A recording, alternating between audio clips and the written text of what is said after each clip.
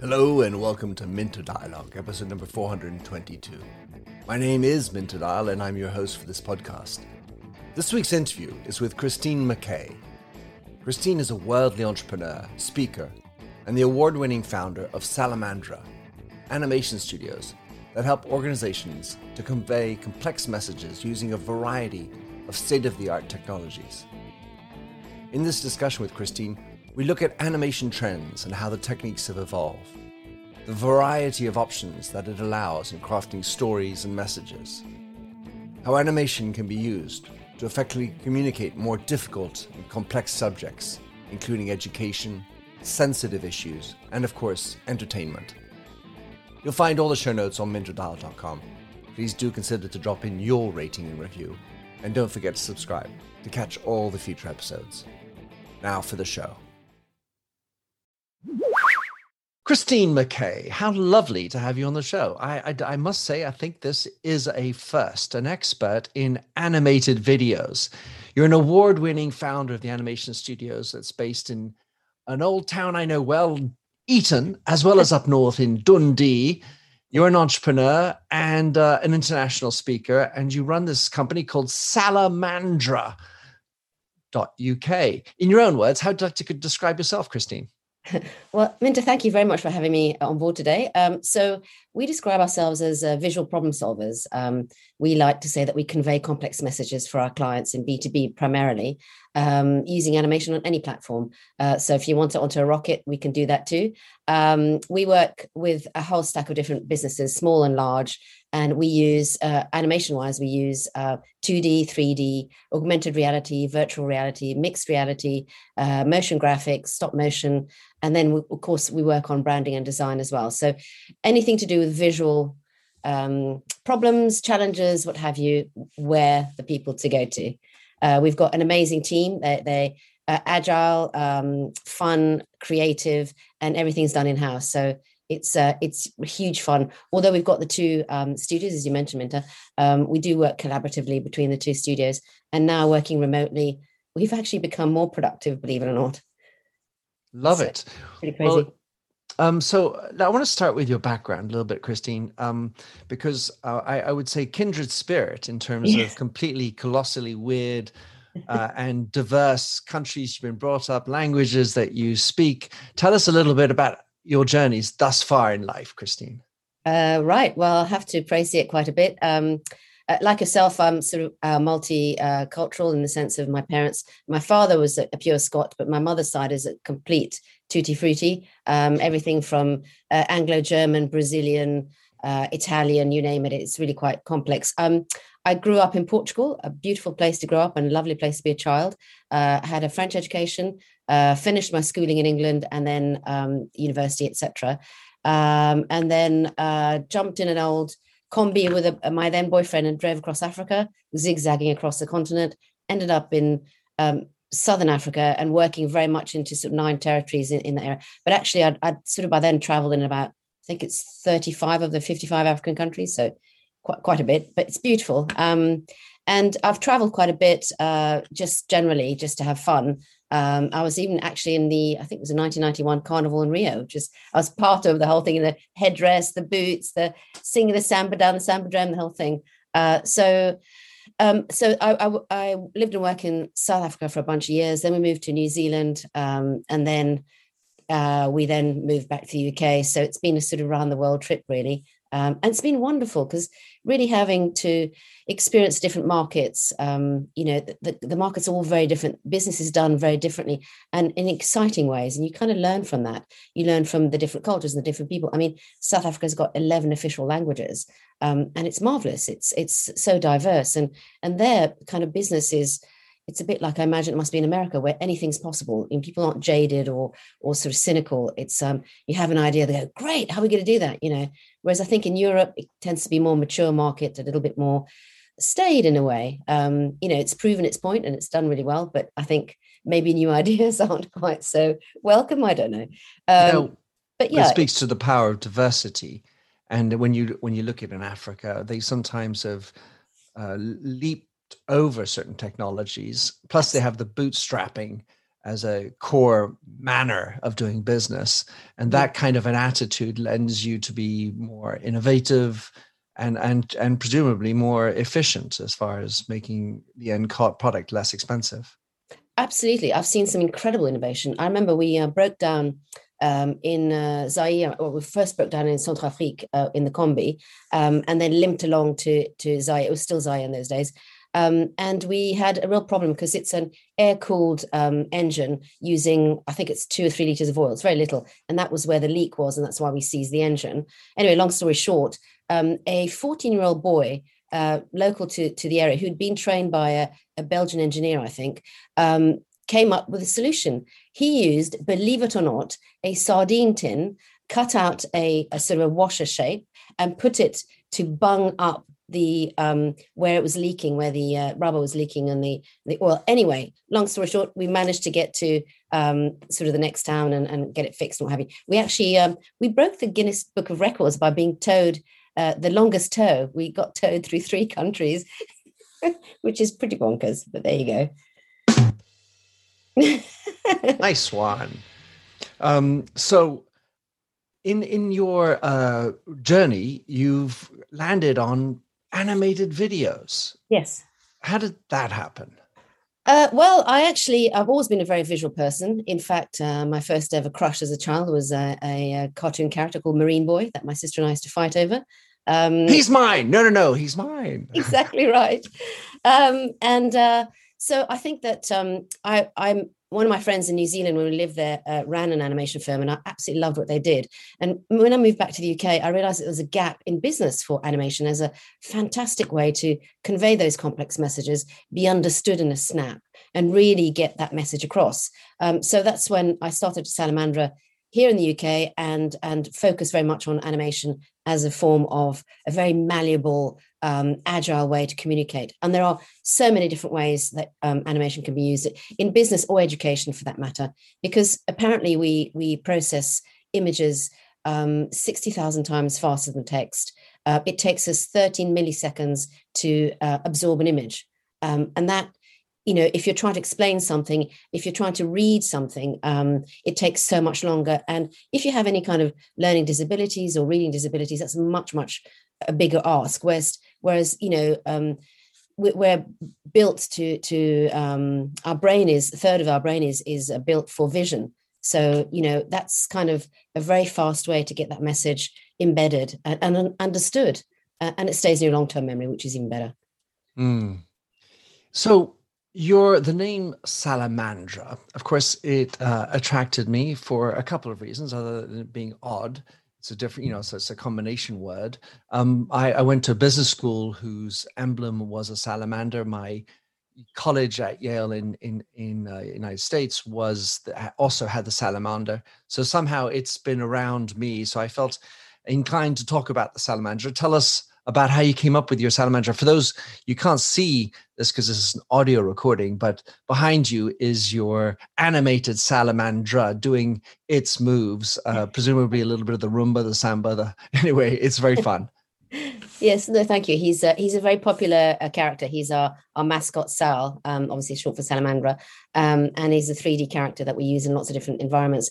And the name came up from an old nickname, actually. My sister's old nickname, her name's Sandra, and was in Portuguese, Sandra is Sandra, and Salamander in Portuguese is Salamandra. So Sandra, Salamandra, it's very sort of similar. So that's one of her nicknames, and it's been really popular. I love lizards anyway, any kind of lizard. I think one of my favorites is the one in New Zealand, which is bright green and doesn't have eyelids, so it uses its tongue as a windscreen wiper, and it's the funniest thing you've ever seen. I just think they're very friendly characters, and they're good for the environment. And I don't know, people just seem to resonate with it. And of course, being a bunch of lizards, we call it the Lizard Lounge. So we're, Salamander has its own lizard lounge. And yeah, I think it's having, apparently I've just recently found out that having some kind of mascot improves the recognition of your business or your brand by 6.7%, which is incredible. Or sorry, 6.7 times, I beg your pardon. Right. So it is actually quite a valuable thing to have. We like it because it's very engaging and people comment on his personality. We're now building a whole brand Bible around him and his backstory and everything else. So it definitely gives you marketing legs. It does. I mean, when you said 6.7%, I was thinking, oh God, that's one of those marketing claims that can't possibly be justified. But I mean, obviously, you need to have some sort of impersonalization or elements that are coherent with your mascot. Otherwise, it's sort of, mascot for mascot's sake. Yes, absolutely. I think right. Sorry. So you write, you are a lizardly lot of parrot tamers and shark divers, narrow boat natives and dragon keepers. So we're rather flowery language. Yeah, well, that's actually all true. With regards to our team, we all do that. It's true of what our guys do. So whether they were brought up on a narrowboat or what have you, or have tamed parrots or what have you, it's all true. So you mentioned before how video, there's so many different expressions of it. It says thousands and millions of words, millions of messages that we can capture. Mm-hmm. How would you otherwise describe the general rise of video in our lives? I think that we're all time poor and we have a lot to absorb, whether that be for fun or for business or, for learning purposes. And doing something visually, it's something that we are instinctively drawn to as that sort of primeval part of our brain. And as I say, it does stay in your long-term memory. So it is incredibly useful for getting complex messages across. You can use animation can be as opposed to film, it's got a lot of advantages. One, you can create it completely remotely, which in this particular climate is great. And it can be really created by teams all around the world. I mean, our team do happen to be in the UK, but they could actually be anywhere. So it can be used for sensitive subjects, whether it be talking about, for example, funerals or abuse. It can be used for, it can be genderless and culturalless. It's a great way to, you can convey something quite complex in an abstract way. You can go back in time into the future. You can become, an amoeba. You can go into a piece of engineering.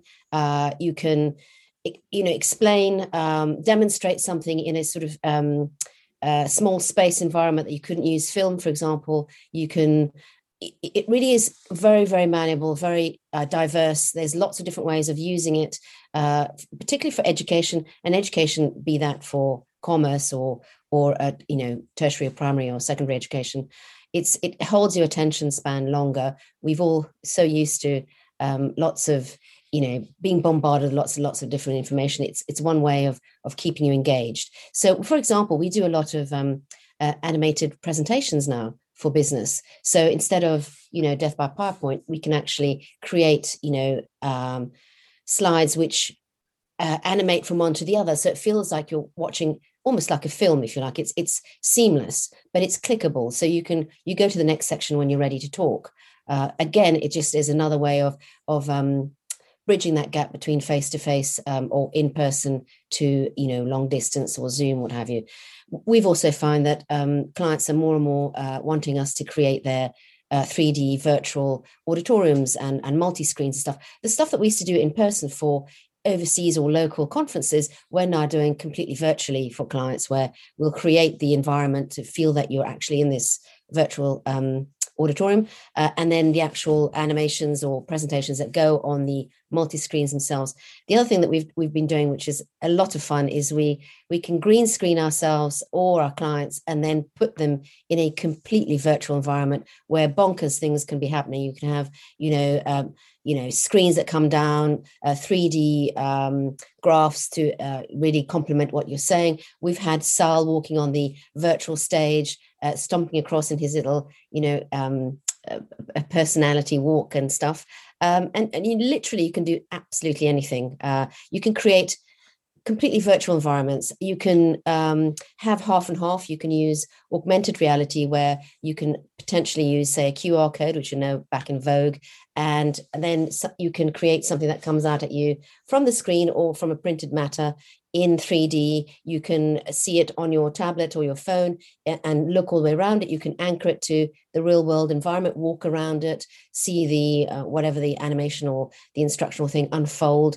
And it's just much more it just involves you a lot more. And now, probably jumping a bit here, but with VR particularly, it's really exciting what can be done from a demonstration purposes. So if you've had this massive conference that you wanted to have all these people from around the world attend, and now it's not happening, well, why not create it in a virtual environment, a completely virtual environment where, for the price of a ticket, a flight to London to Paris or London to Cannes, for example, you can send your VIPs a headset with controllers and then invite them to a virtual demonstration where you can have other avatars of your staff, for example, coming to explain how something works, answer questions, blah, blah, blah. They can be salespeople or engineers, you name it. So it brings up a whole new world of possibilities with regards to demonstrations, whether that be pharmaceuticals. We were up for a couple of awards actually for a campaign we did for a big pharmaceutical, UK pharmaceutical that had an infant, can't give you too many details because under NDA, but an infant disease that it was a campaign that started just in the UK. It was using AR, placing a sort of basically a cot in your own environment where the child's illness develops. It's quite emotive, it's quite emotional. And the client himself was very moved because he's a parent himself. The child then transitions under sort of a time lapse into a hospital environment, and then what happens there. And that was really used to explain to clinicians without being able to show them or be there personally how something works and how, the pharmaceutical could help. And it was so popular that had such a huge effect that it went to Europe, then it went to whole EMEA, went to Australasia, became a sort of global thing. And we then obviously amended and localized the animation to suit each territory. And just shows how it really can be used for any industry.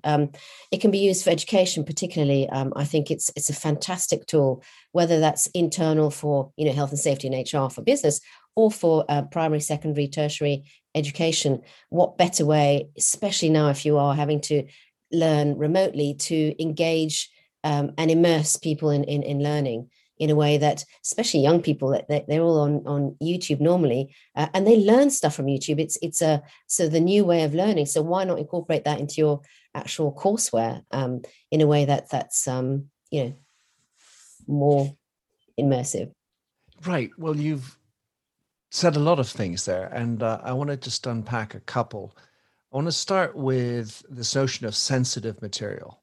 Mm-hmm. And for having done a film myself, so I kind of feel like I'm aware of the power of video and the immediacy of the pathos that can be brought around, and also the challenge with actors. Hey, you should act sad, or you should act with pathos. It's a complicated thing for actors to get across, especially if they're not professional in a documentary format, or a business person. You're trying to have them do a speech that's supposed to be with gravitas, but doesn't necessarily come. So when you're doing these animations, how do you approach sensitive topics? What is it that allows for animation to come across? Do you need to have a little bit of lightness, humor in a medium which can quickly lead to too much at some level? Well, like any kind of film, our animations do have story arcs, even though they might be, say business orientated, for example. Although we're getting asked more and more to do more entertainment and children's stuff. But so that story arc will help with, where there's a sort of rush of emotion, or there's a lightness or heaviness or what have you. But it all starts really with the briefing. We get to the first thing we ask a client is, what is your challenge and what are you trying to do? Who are you trying to speak to? Why? And what do you want them to do? What's their call to action, really? And once we understand that, we can start on the script. And the script may not have a voiceover. It might just be the actual storyline. Most of the time we do use voiceovers, and that helps with the emotion, if you like. And voiceover artists are actors, and they know exactly how to inflect and how to get that pathos or how to get the lightness, and that timing and the cadence is crucial. So animation is one thing. So the visual is one thing, but the sound and everything that goes with it, whether it be the voiceover, the music, whether it's sound effects, etc., are equally important. And the two together is what makes such a powerful package. For us, first prize is if we're able to compose a piece for our animations. It's not always possible. It's usually down to budget. If we can't compose a piece, and the reason we prefer that is that we can really work to the cadence and ensure that it works with that emotional thing. And it could be sort of an epic feeling or a sad feeling, or, just a sort of, humming along feeling. But we can achieve that, and we do very, very frequently with royalty-free music that we go and search for and find something that's appropriate, and then we animate to it. So just to show you how the sound is so important, we have to have the voiceover and the music nailed at the same time as the actual script and the storyboard, so that the two things marry. So we animate to the sound to make sure that the two things marry up, and there is that sort of story arc, if you like. But it is important to do that accurately. Sound is very important, and you're right in the sense that often, business owners or people ask whether they can be part of the voiceover or the acting. And we, if it's, really something they want, then we'll go with it. But we'll push back and we'll say, look, you guys aren't actors. You might come across as wooden. Why don't we use a professional voiceover to have that? Plus, they do it much faster as well. They'll do it in 1 or 2 takes. Whereas when you do it with people who aren't professional, it might take quite a few takes. Yeah, the challenge, of course, is going to be saying it without ruffling feathers, because, of course. I'm brilliant. So with regard to animation, you mentioned AR, augmented reality, virtual reality, mixed reality. What would you say are the trends that are happening? I mean, let's say, just broadly speaking, what about animation as a subset of video? Is it a growing part? I mean, video is growing so fast. Is an animation a growing segment within video, or growing along with video, or growing less fast than video in general? I would say it's faster. I mean, there's so many applications to animations, whether that be gaming, which is absolutely colossal, as you know. Of course. Whether it's, for business purposes, whether it's for entertainment, whether it's for education, all those things. The great thing about animation is, unlike a film shoot, where if you want to make changes down the line, or you want to add on to it, you've got to get the whole film shoot back, the same, weather, parameters, the same environment, etc. With an animation, you can change it 5 years down the line, 10 years down the line. It really doesn't matter. I mean, obviously the technology will have changed by then, because it's changing very swiftly and getting better and better. But the point is that it's a much more cost-effective way to, if you're likely to want to change something, to do it via animation. It's also one thing that we've really noticed is, our brains are wired when we see a photograph or a film of a person to make instant judgments. We instantly have a backstory to that person. We judge them on, I don't know, everything, what they wear, their class, their background, their accent, etc. Whereas with an animation, our brain isn't wired to do that. So it becomes much more neutral, and you'll get much more buy-in. So people start listening to the message rather than focusing on the person. And that, I think, is much more powerful than, you could have, for example, David Attenborough.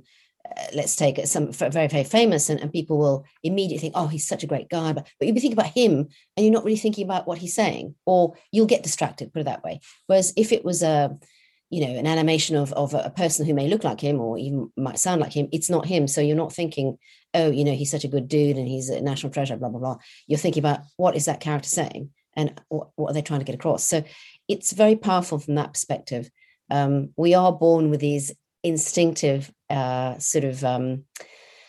knee-jerk reactions, and we can't help it. It's just the way we're built. So I think animation can really help with that. Plus, in it, you don't have to use humans. You can use shapes or abstract form, or just or even just use motion graphics and actually lettering that's animated to reflect what you're saying. So there are lots of different ways where you can really drill that message down, really sort of get the person's imagination and that message across, whatever that may be.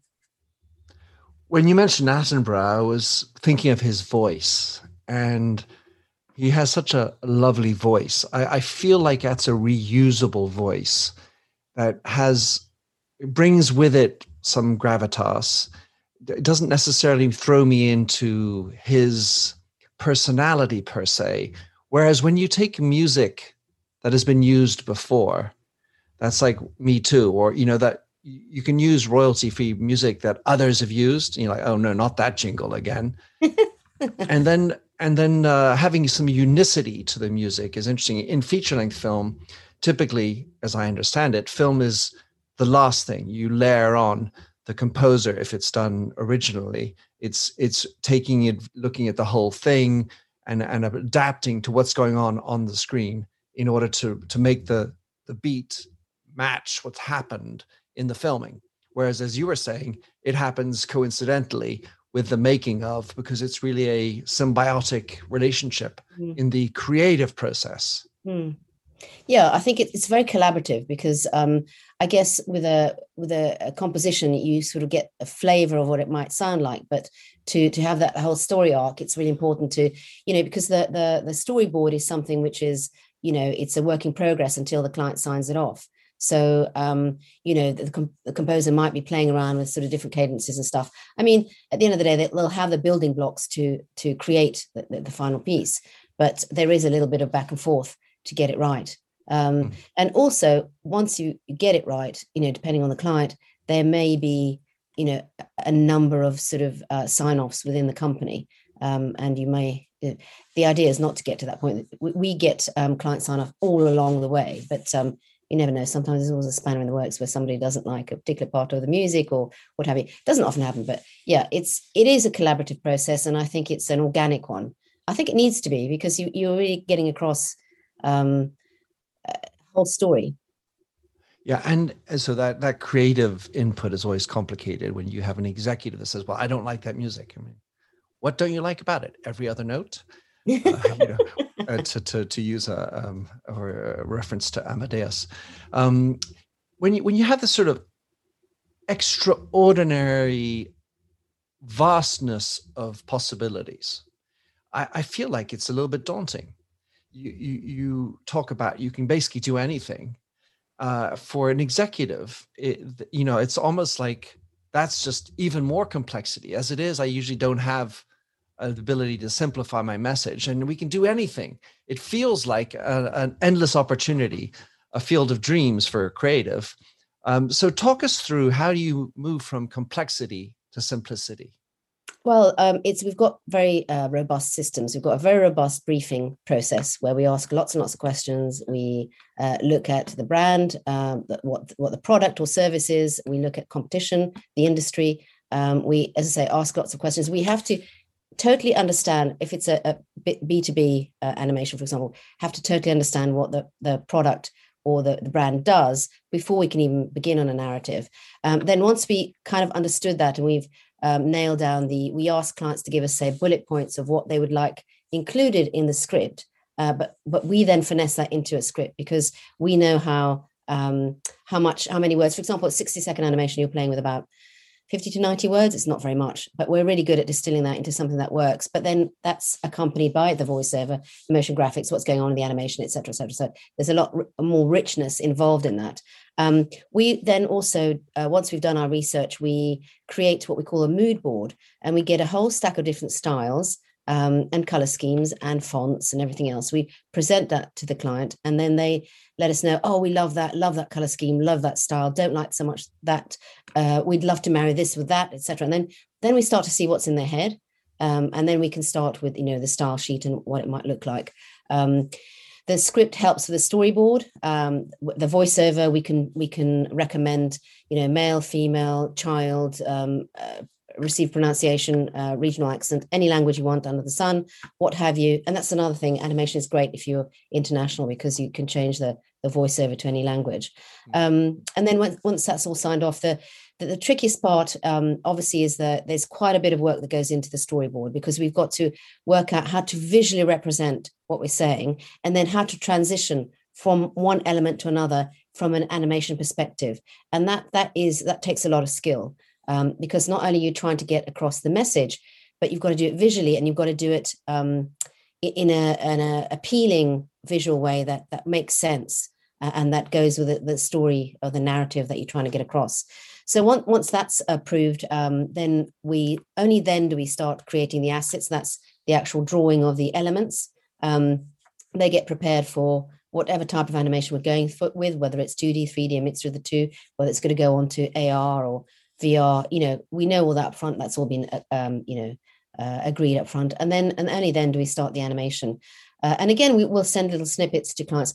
If it's quite a complicated piece, we will do what we call an animatic, and that we don't normally share with the client because it's a complete pastiche, and it looks, well, from an outsider's perspective, it looks absolutely awful. I remember sending an animatic to a client in the past, and they went, "Oh my God, this isn't what I asked for. This is just hideous." And all it is basically using the storyboard, which looks a bit like a cartoon, and then animating it very slightly with, hand-drawn bits to show where the things that are happening with the voiceover or the music, so that you can see how it will work in a very sort of jaggedy way, if you like. There's no proper animation per se, but then it helps with the flow to see that it all works and that the timing's correct. Otherwise, you get animators who might spend too long on a piece that is a lot shorter, or too short an animation for something that's longer. It all depends on what the voiceover is doing and the music, etc., etc. So that's usually only used internally. That's an animatic. And then once we've got the animatic, then it really helps to shape where to animate and how and what elements to put in, etc. Yeah, I've had that experience when I worked at L'Oreal, where agencies would come in with, "Hey, listen, what I'm about to show you isn't the final product. It's just a concept board. It's an abstraction of what we want to do." And just people just get so tied up on, wait, that blue is not right. Yeah, we want a blue, not necessarily that blue. Yeah. And we get tied up in it. You mentioned languages. And of course, being a linguist like myself, you will surely know that some languages take longer to write than others. And so in the brief, presumably, it's important to know that, because if you need to expand into languages that are a little bit more long-winded, then you need to make sure that the animation mouth speaks at a time space that will fit for French. Exactly. I mean, they may not have a mouth, we can synchronize it, and we can change that for every language. So we can actually change out the mouth area if you want it synchronized to the speech. We had that recently, actually. We had a job with a client in Hong Kong, and they were creating something for Japan. And Japanese is obviously a lot longer than English. And the voiceover timing was quite different. So, but you're absolutely right. And even for written campaigns, if you're doing any kind of campaign into, say, for example, EMEA, Russian is a lot longer than, say, English or even Spanish, and Portuguese is a lot longer than Spanish. So it's kind of, you're quite right. You need to know upfront and then work accordingly. So say, for example, you've got a voiceover for something that's going to go into Russian, do the Russian one first. That's going to be the longest, and then work back to the English. That's funny. And of course, when you write, whether it's characters, then if you're writing in Chinese, that's much shorter than the more flowery German or whatever. That's most interesting. So in terms of technologies, first of all, when it comes to the animations per se, I'm wondering to what extent artificial intelligence is now being used. You've seen how, in Disneyland, in the old days, by hand, each calc led to one movement to another. And then afterwards, they started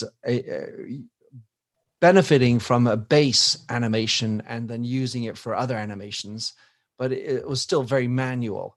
Today, when someone's imagining the movement of a character, are we at the stage where we can sort of say, walk with a funny gait to the right, kind of thing, and the animation is then, or the AI or some kind of automation allows for that? Or does that all happen by hand? Give us a little bit of an understanding of how that happens.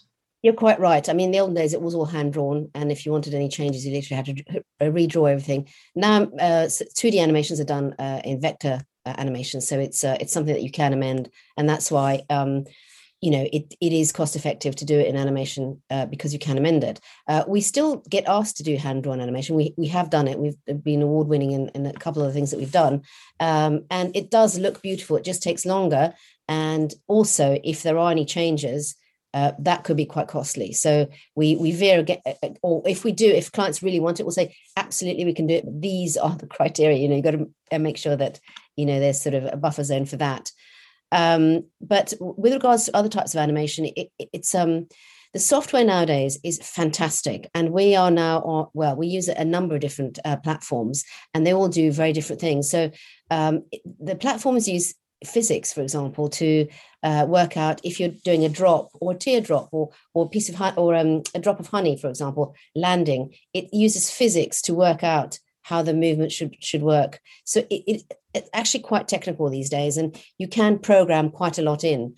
For example, Sal at the back here, who's doing his little samba, a lot of what he does has been programmed in, and it's, although he's completely rigged and he's been built in 3D, and so that all the movements can work and his eyes work and blink and everything else, and he breathes, the movements are done on a platform that allow us to do it more easily, should we say, than having to draw every little piece. The other thing which is really exciting, and we absolutely love this, we can't wait to do more and more of it, is that we're working on platforms now that we can create animations where you can decide the outcome. So a little bit like the Black Mirror, the Bandersnatch episode, where you could pick the different outcomes and you could have different endings. Well, you can do that now in animation, and you can, for example, let's take a children's episode. You can, at the touch of a button, change the language, change the characters, change the season, change the outcome, and it's all in real time. So that's really, really exciting. And we get such a kick out of all the developments, because, I think lockdowns just made everything come in bubbling up to the surface. I mean, software companies and hardware companies are falling over themselves to make the platforms more user-friendly, more versatile, more affordable, even sort of, or the tech, like the headsets and everything else, they're much more affordable than they used to be. And HoloLens and all that kind of stuff, that's just getting better and better and better. And it's very, very exciting, because it'll help us in all sorts of things. I mean, they're already using those kind of platforms for example, Boeing engineers are using that to have hands-free, voice-activated instructions on how to change all the wiring in their planes, and, that kind of stuff. It's already happening. So, and that's using, projected animation onto a real world while they're making their changes, etc.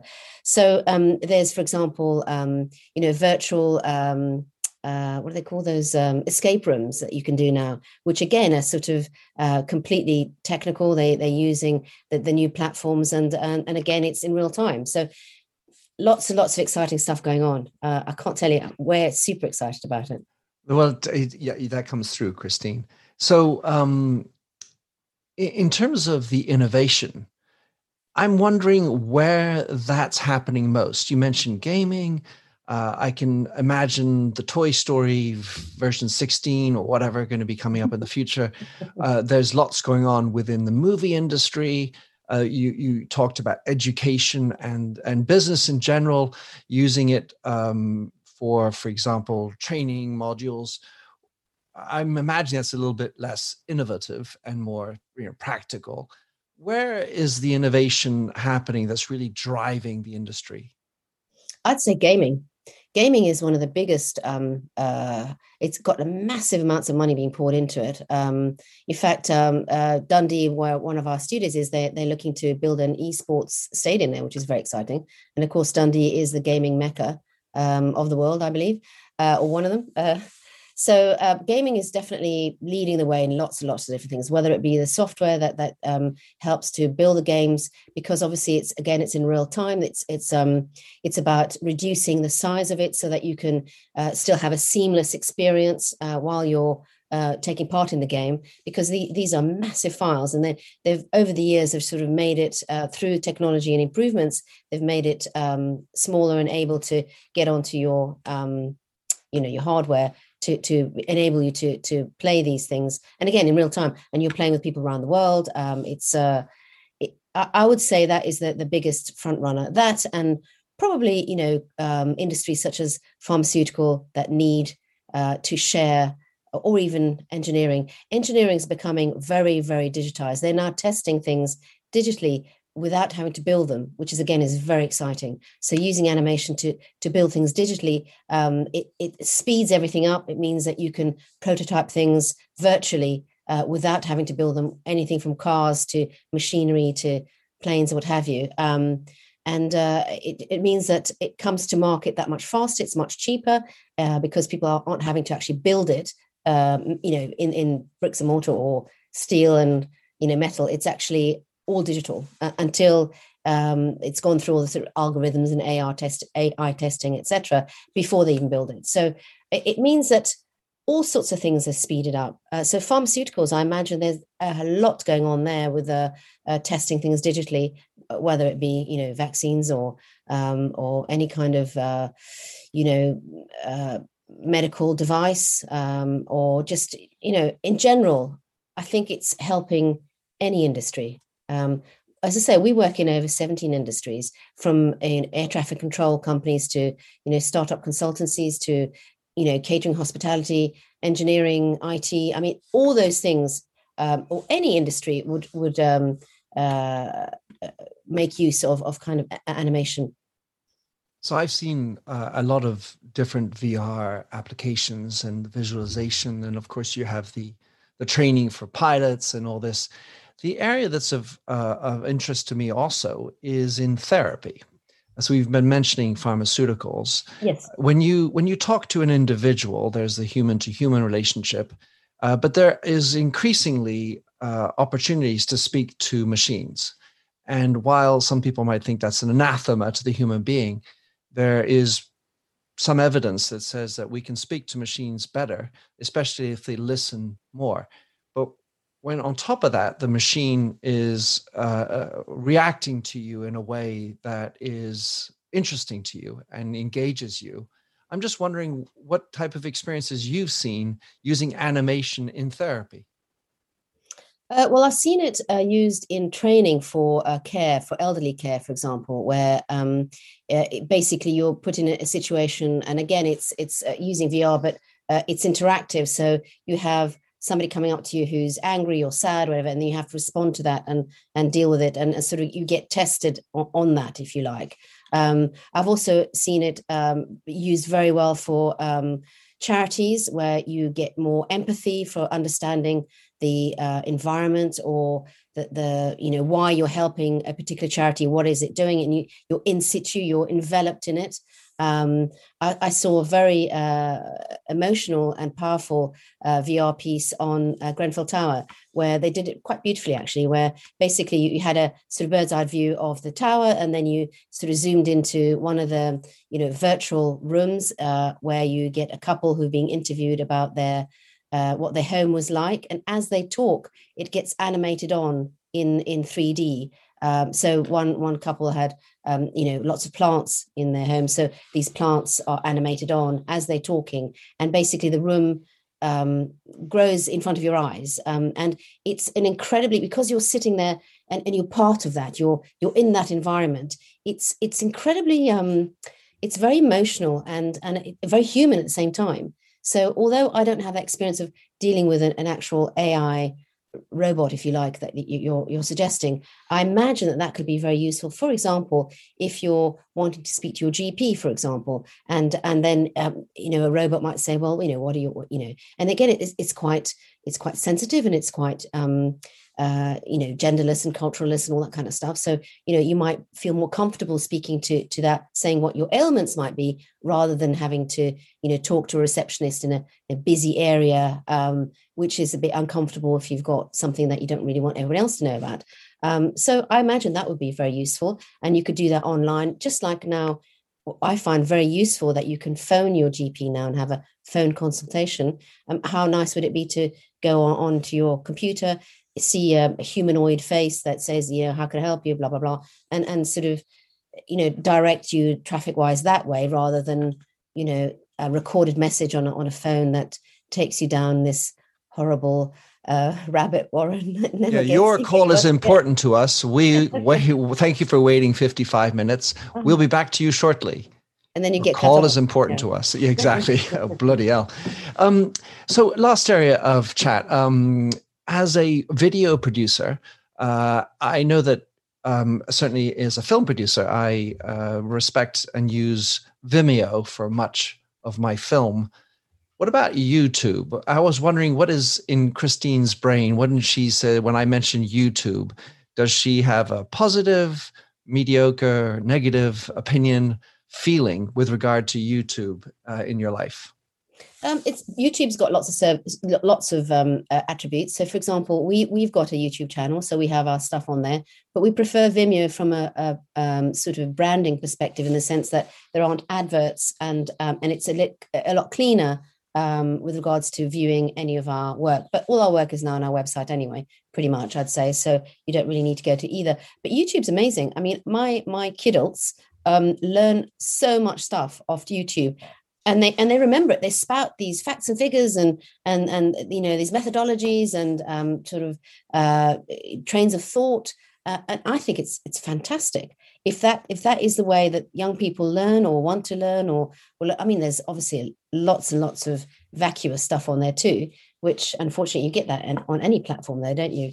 But there is a lot of good stuff. So I would say that it's horses for courses. So whatever your requirements are, they'll be the perfect platform for you.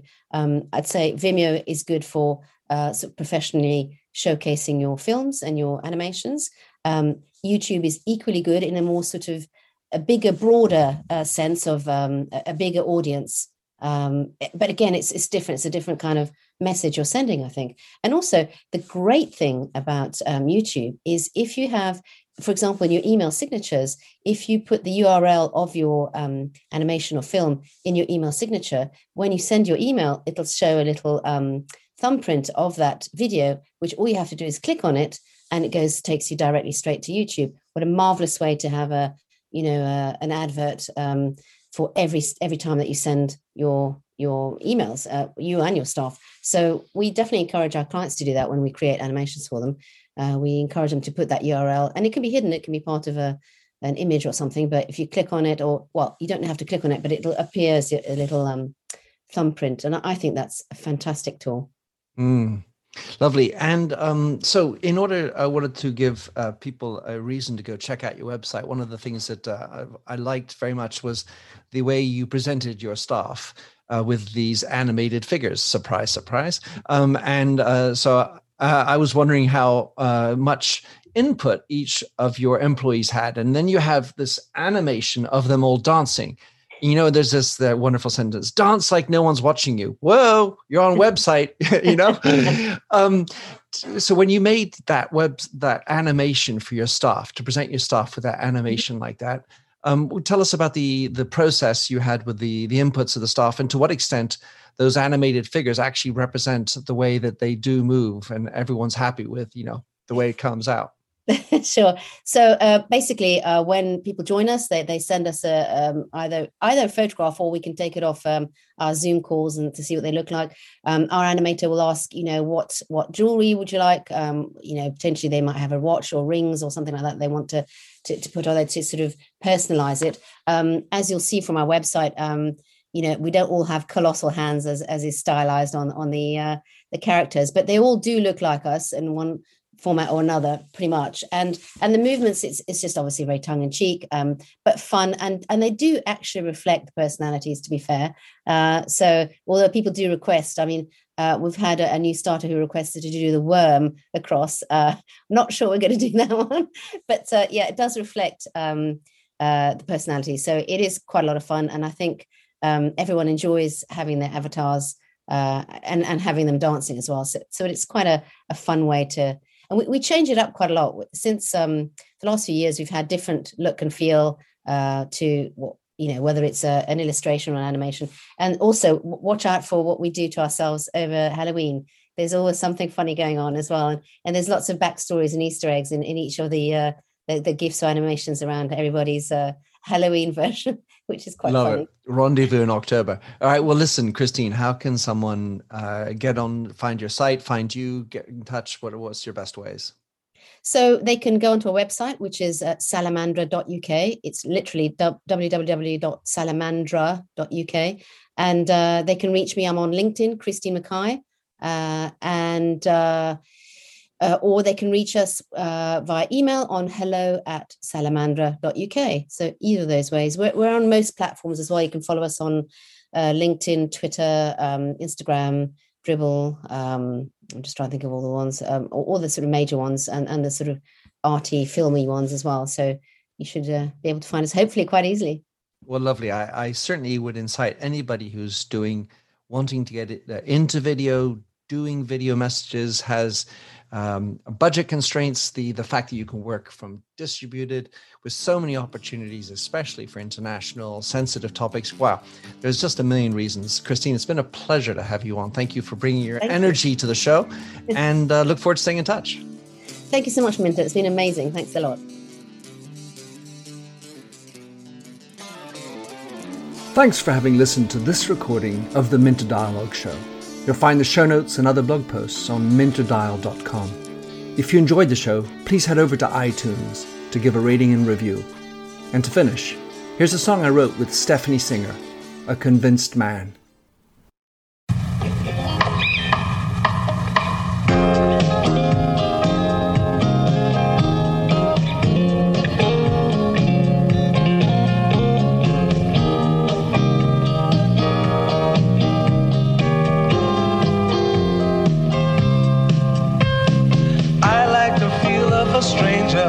Tucked around me, precipitating the danger. To feel free, trust is the reason. Still I won't toe the line.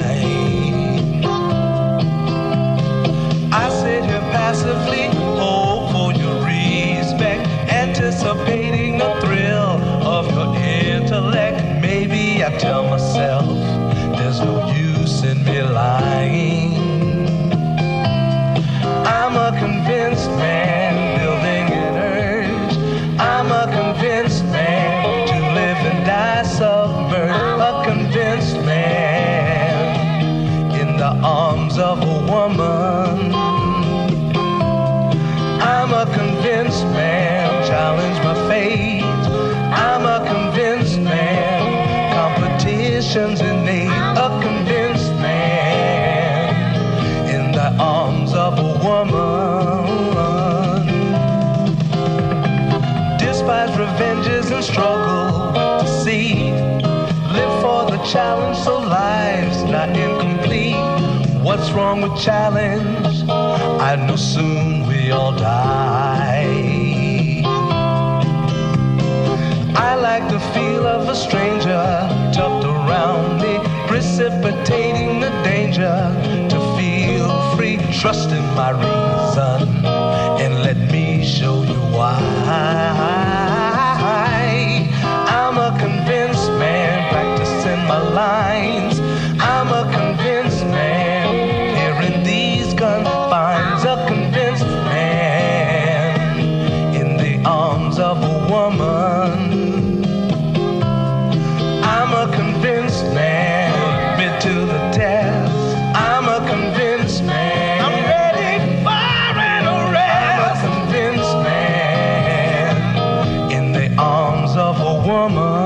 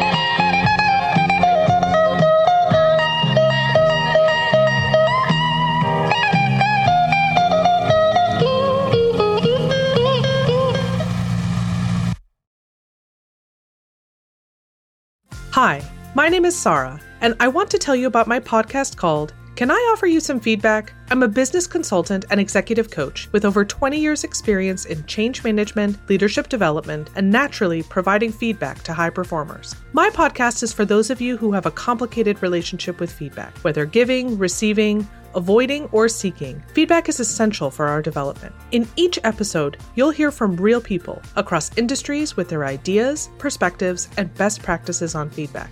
I'll also be sharing business bites with you, simple explanations of organizational tools, management techniques, and leadership philosophies that will help you and your businesses thrive. You can listen to Can I Offer You Some Feedback on your favorite podcast app or learn more at evergreenpodcasts.com.